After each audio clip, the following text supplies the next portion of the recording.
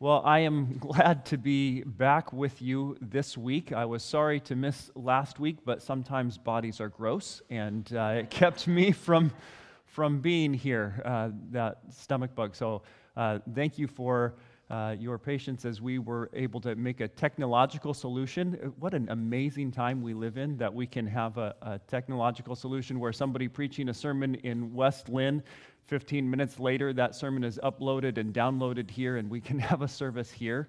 That's just remarkable to me. But this morning, we are back in the book of Matthew. And last week, we had Jesus healing a couple of blind men. And then now we have another episode with Jesus. Matthew chapter 9, verse 32. As they were going away, behold, a demon-oppressed man who was mute was brought to him. And when the demon had been cast out, the mute man spoke, and the crowds marveled, saying, "Never was anything like this seen in Israel." But the Pharisees said, "He casts out demons by the prince of demons." Now, just moments ago, as Jesus was talking with these blind men and healing them, it said, toward the end, he asks them, "Do you believe that I can do this?" They said, "Yes." So he touches their eyes, and he says, "According to your faith be it done to you." And their eyes were opened, and Jesus warns them, "See to it that no one knows about this." And then verse 31, "But they went away and spread his fame throughout all that district." And so you have this impression, right, because they went out from there and they spread his fame about all that was happening. Did you hear about what Jesus did? Did you hear about how he opened our eyes? You know, and they're going out. And so you have this impression then that time has passed. But what we find right away in the next verse, in verse 32, it says, "And as they were going away," as they were going away. So in verse 31, when it says they went away and they spread his fame throughout all that region, and it seems like that's quite a bit of time that's happening there, verse 31 hasn't happened yet when we get to verse 32, chronologically speaking. Does that make sense? So verse 30, their eyes were open, and Jesus sternly warns them, "See to it that no one knows about this." And they went away. That's the beginning of verse 31. Now, verse 32, "And as they were going away." Right? Matthew wants you to know that these things are happening in quick succession. These things are happening one on top of another. And if you recall, things have been happening quite a bit. In chapter 9, Jesus has healed a paralytic. He has called Matthew to be his disciple and has had a party with them. And then he went and argued with the Pharisees a little bit. Then he went and healed a girl and a woman who had some menstrual issues. Then he heals the two blind people. Now we get to this. And it's just like boom, boom, boom, boom, boom, boom, boom. One story after another, after another, after another, after another. And then we get to this one. "As they were going away, behold, a demon-oppressed man who was mute was brought to him." So here's somebody who is not able to communicate. I don't know how we might diagnose them today, what we might say that they had today. But here, what's important to know is they were unable to communicate. They were mute, unable to speak. And this was, again, I don't know how they knew this, but this was a demon-oppressed person. The source of this muteness, this source of their their inability to speak, the source of that was spiritual. This was a demon-oppressed person that was unable to speak. And so that's why he's brought to them, right? Some friends, I assume some friends or some family members get this person and they bring him to Jesus. Now, we've encountered demons a couple of times in the book of Matthew so far. Once just in passing, right? It was amongst all of the things that Jesus was doing, Jesus also freed some demon-oppressed people. And that was blip, all that there was. Then several weeks ago, we had an encounter with Jesus and two demon-oppressed people, two demonized people. And I said at that time, the word in Greek is just demonized. Right? They were demonized. There was some sort of demonic, unclean, or dark spiritual presence about them that was causing things to happen. And I got a couple of questions about that afterwards, just about demons in general. And so I just want to highlight that when you read through the Gospels and you read through these things and we start talking about it, we think that demons are more prevalent in the Bible than demons actually are. Your impression, I can almost guarantee your impression of how common demons are referenced in the Bible is almost certainly greater than they actually are. There are 3 references to demons in the Old Testament. 3. They are in Leviticus 17, Deuteronomy 32, and Psalm 106, all of which are about people sacrificing to or worshiping false gods or idols and demons. So there's a relationship in all 3 cases between a demon and some idol or false god, and they are worshiping this false god or this demon. 3, that's it. Then there are some occurrences in the Gospels. We see several in the Gospels. But outside of the Gospels, you have only 10 references in the New Testament. 4 of which occur in 1 Corinthians chapter 10, talking about, again, food being sacrificed to idols or food being sacrificed to demons. 1 in 1 Timothy chapter 4, where people are deceived in listening to the teachings of demons, sort of earthly wisdom, and that is deceptive. Spiritually speaking, it is spiritually deceptive, and it's the teaching of demons. Then twice in James, once in James chapter 2 and once in James chapter 3. James chapter 2 is a very well-known one that you'll probably remember. Well done, you believe in God. Even the demons believe in God, but they shudder because they believe in God. James chapter 3, again, wisdom that is earthly, unspiritual, and demonic.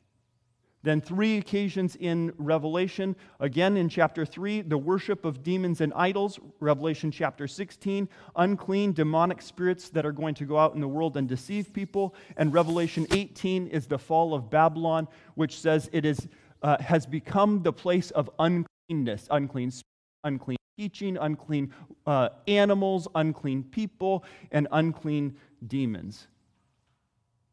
I have just given you a survey of all that there is about demons. Now, there's something mysterious about demons, and so we want to make more of them, I think, than Scripture bothers to. There have been at times, I think because they're kind of weird and because there's a fascination with dark powers, that then people have done writing and stuff, and so most of our impressions about what demons are and what demons do, I think, are influenced by those things. And so I just want to caution you, when it comes with demons, don't be overly fascinated with demons. And most of the stuff that you read is going to be speculation more than biblically founded. Most of the information and things that you're going to read about them is going to be speculation rather than biblically founded. There's just not a lot about demons. They're sort of assumed that they are there, and for our purposes, they are a dark spiritual power that is trying to deceive or cause fear, to cause people to worship them rather than God. That's sort of a basics on demons. Okay, so this person now is somehow spiritually influenced. There's a dark force at work within them, and it is causing them to be unable to speak and unable to communicate.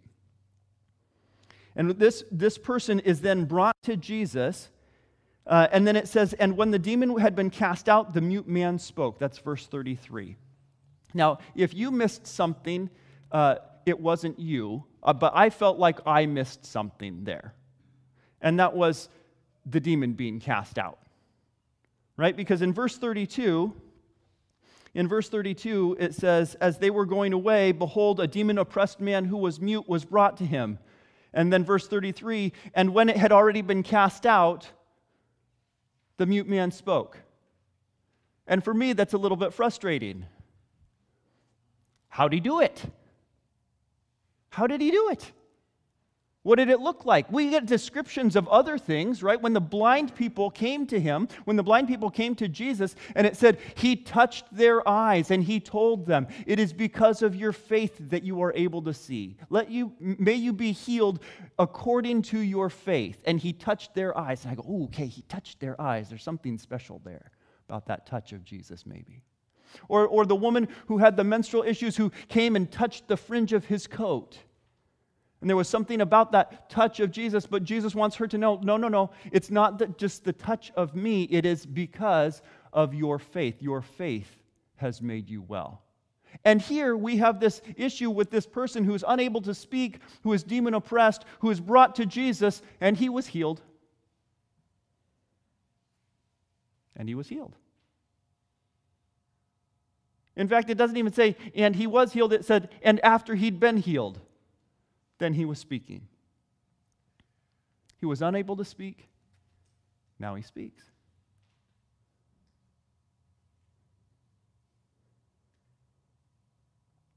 I would like there to be more here. I would like the miracle itself to be here. And it's not.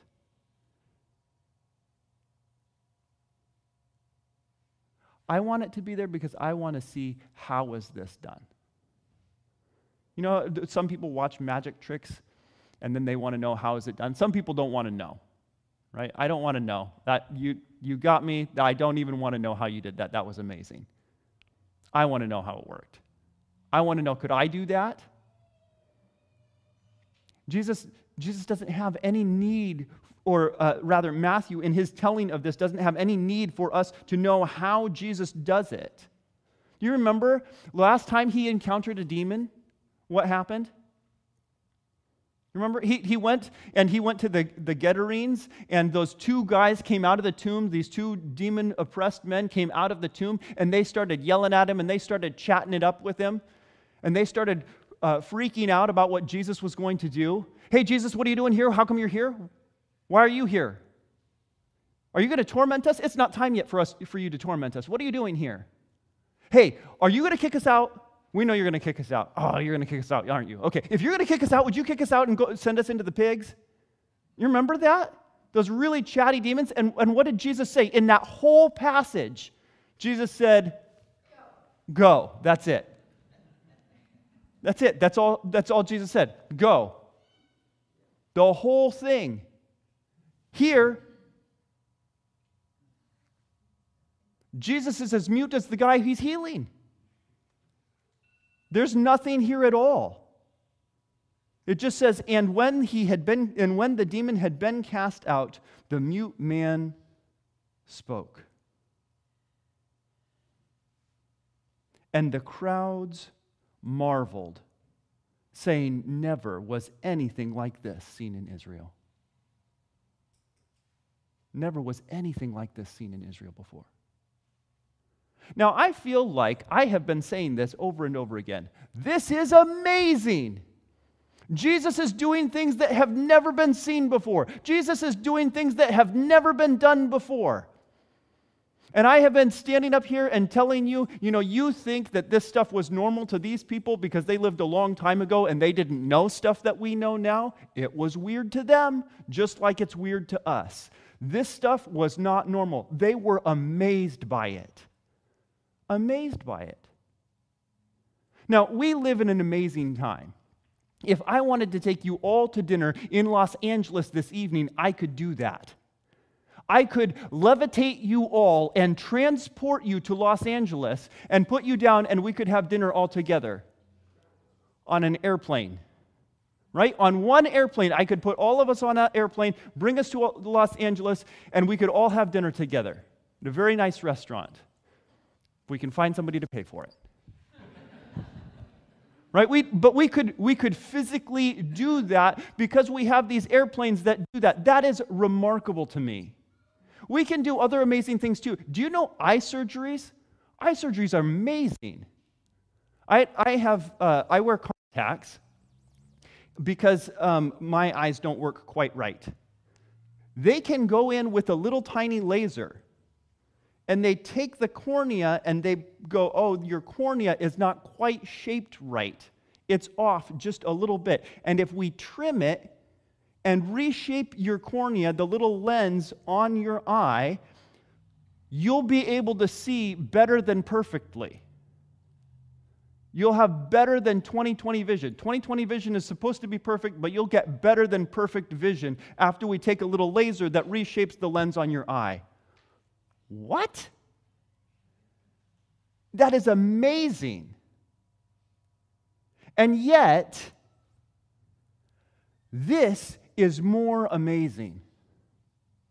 This is more amazing because Jesus doesn't say, you know what, I'm going to just load you all up on a plane and take you there.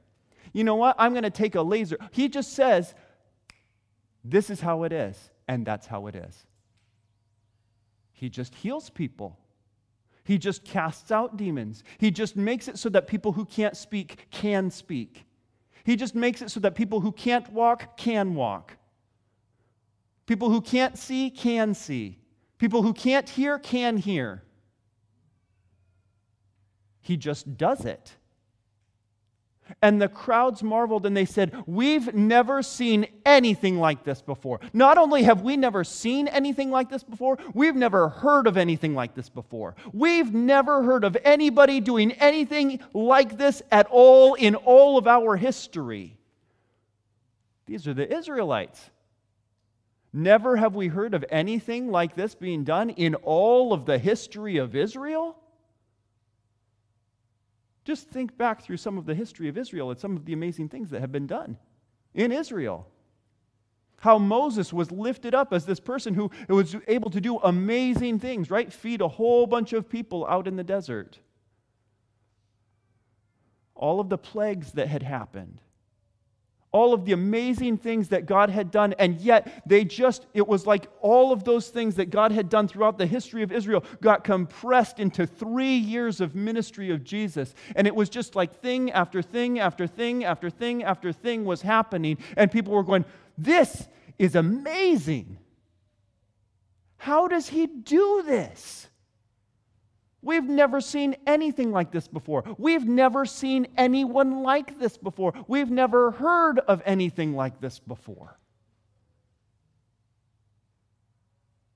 Jesus is amazing. Jesus is amazing. And as I was getting ready to preach this one, and I was going, oh my goodness, I'm going to just get up there and say the same thing again. Like I'm bored of it. Like, well, sorry guys, another miracle of Jesus. I'd like to bring you something more interesting. Maybe we could talk about demonology or something, because otherwise we're just going to talk about how amazing Jesus is, how much power and authority he has. And I started thinking about how silly and ridiculous that is. And how if Matthew is piling these up over and over again, he's wanting us to recognize how absolutely incredibly remarkable this is. He wants us to know that there is no one like Jesus. There has never, ever been anyone like Jesus, before or since. There is no one like Jesus. Everything about his ministry was unique to him. So I'm just going to pause for a moment for you to think about the reality of what would it be like to be there to see someone who had never been able to walk get up and walk?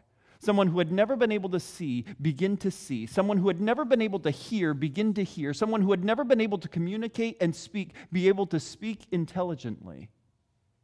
I just want you to think about that for just a moment.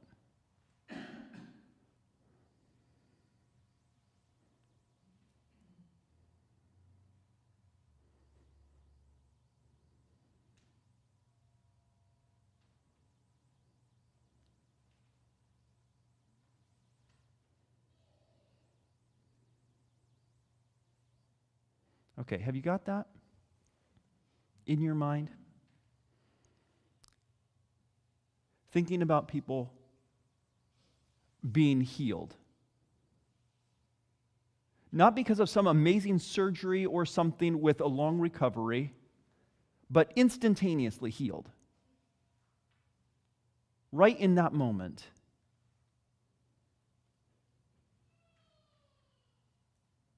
And I want you to think about how amazing that is.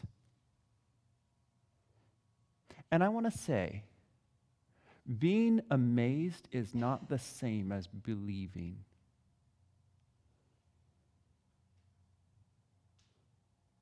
These crowds were amazed at how Jesus did all this stuff. Not all of them believed. You see, often I'll be talking with somebody and they'll tell me, if I were to see the kinds of things that are recorded in the Bible, then I would believe. But I don't believe those things actually happened. They're recorded in the Bible. People wrote it down. Eyewitnesses wrote down what happened. Yeah, I don't believe that those things happened. I need to see it with my own eyes. Some of these people watched it with their own eyes and did not believe that Jesus was the Savior. They were impressed. They were amazed. But they didn't believe.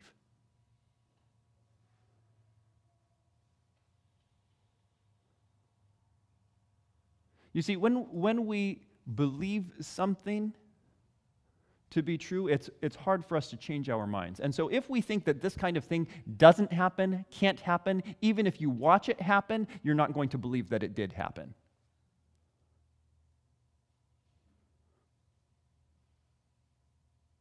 Or you come up with an alternative explanation.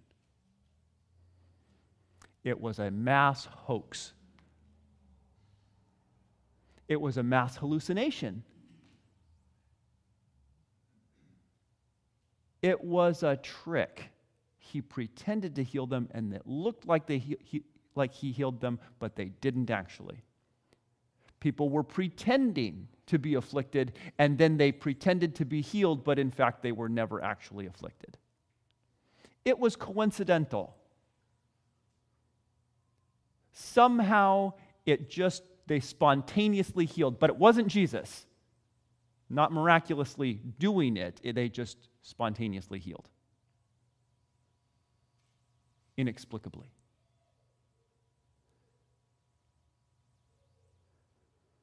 Or like these Pharisees in verse 34. But the Pharisees said, "He casts out demons by the prince of demons." I know how he does it. He's demon-oppressed too. That's how he does it. Those demon-oppressed people, Jesus is able to cast them out because he's the prince of demons.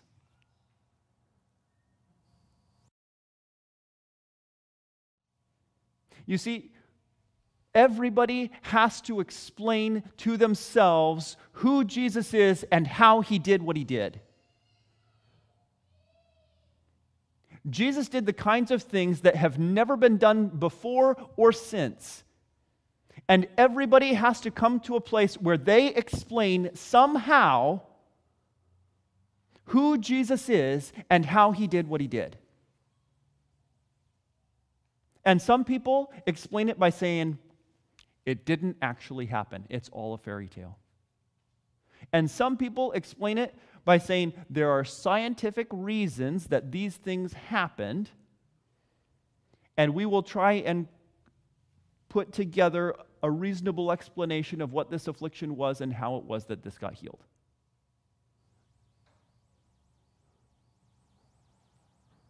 And others, like these Pharisees, are going to say there were spiritual powers at work, but it was not that Jesus was the Son of God. There were dark spiritual forces at work here. But everybody has to do something with Jesus. He did the kinds of stuff that you can't ignore. You can't pretend it didn't happen. You can't be meh about Jesus. You have to decide and believe, because if this is what it was, if this happened, then you can't ignore Jesus.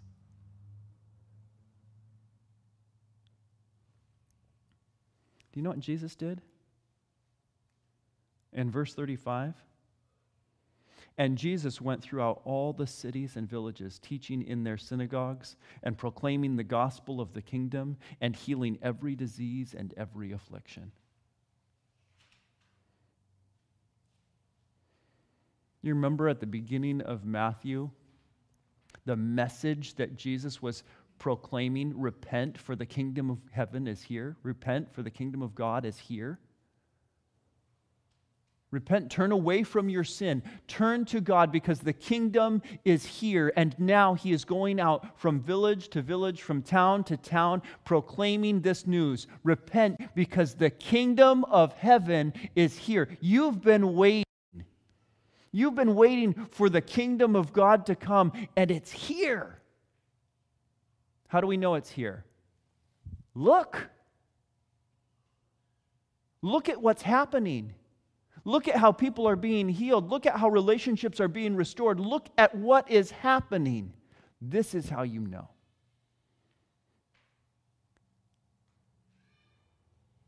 So while there are many who are stepping back and going, I don't know, and others who are marveling, who are going, I don't know,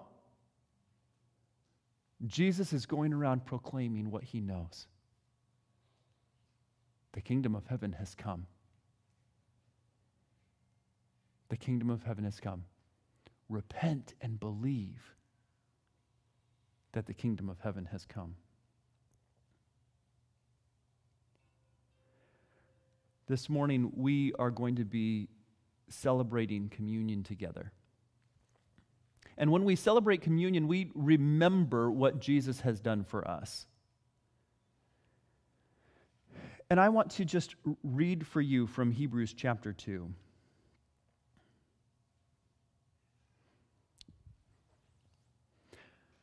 This is Hebrews chapter 2, verse 10. For it was fitting that he, that is Jesus, for whom and by whom all things exist, in bringing many sons to glory, should make the founder of their salvation perfect through suffering. For he who sanctifies and those who are sanctified all have one source. That is why he is not ashamed to call them brothers. Then in verse 14, since therefore the children share in flesh and blood, he himself likewise partook of the same things, that through death he might destroy the one who has the power of death, that is, the devil, and deliver all those who through fear of death were subject to lifelong slavery. For surely it is not angels that he helps, but he helps the offspring of Abraham. Now let me just go through that again a little bit more slowly. Since therefore the children share in flesh and blood, he himself likewise partook of the same things, that through death he might destroy the one who has the power of death, that is, the devil. Jesus became a man, took on flesh, and endured the same kinds of sufferings that we endure. You know, all of these people, all of these miracles that happened were people who were suffering in their flesh. They were suffering, and so they came to Jesus looking for healing, and Jesus healed them. And in that same flesh, Jesus also suffered. He shared in flesh and blood. He himself partaking of the same things, that through death he might destroy the one who has the power of death, that is the devil. Jesus, through his suffering, sets us free from suffering. Jesus, through his suffering, identifies with us, understands the pain that we feel, and frees us from it. In fact, it goes on to say in verse 15, and deliver all those who through the fear of death were subject to lifelong slavery.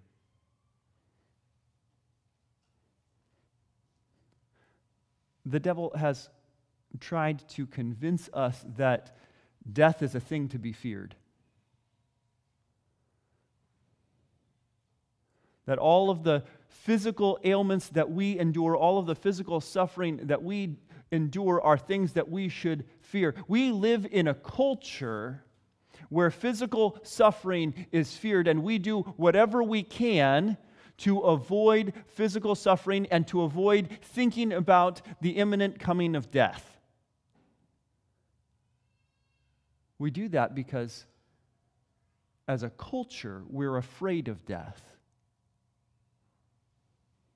And when we are afraid of death, then it says we are enslaved by our fear.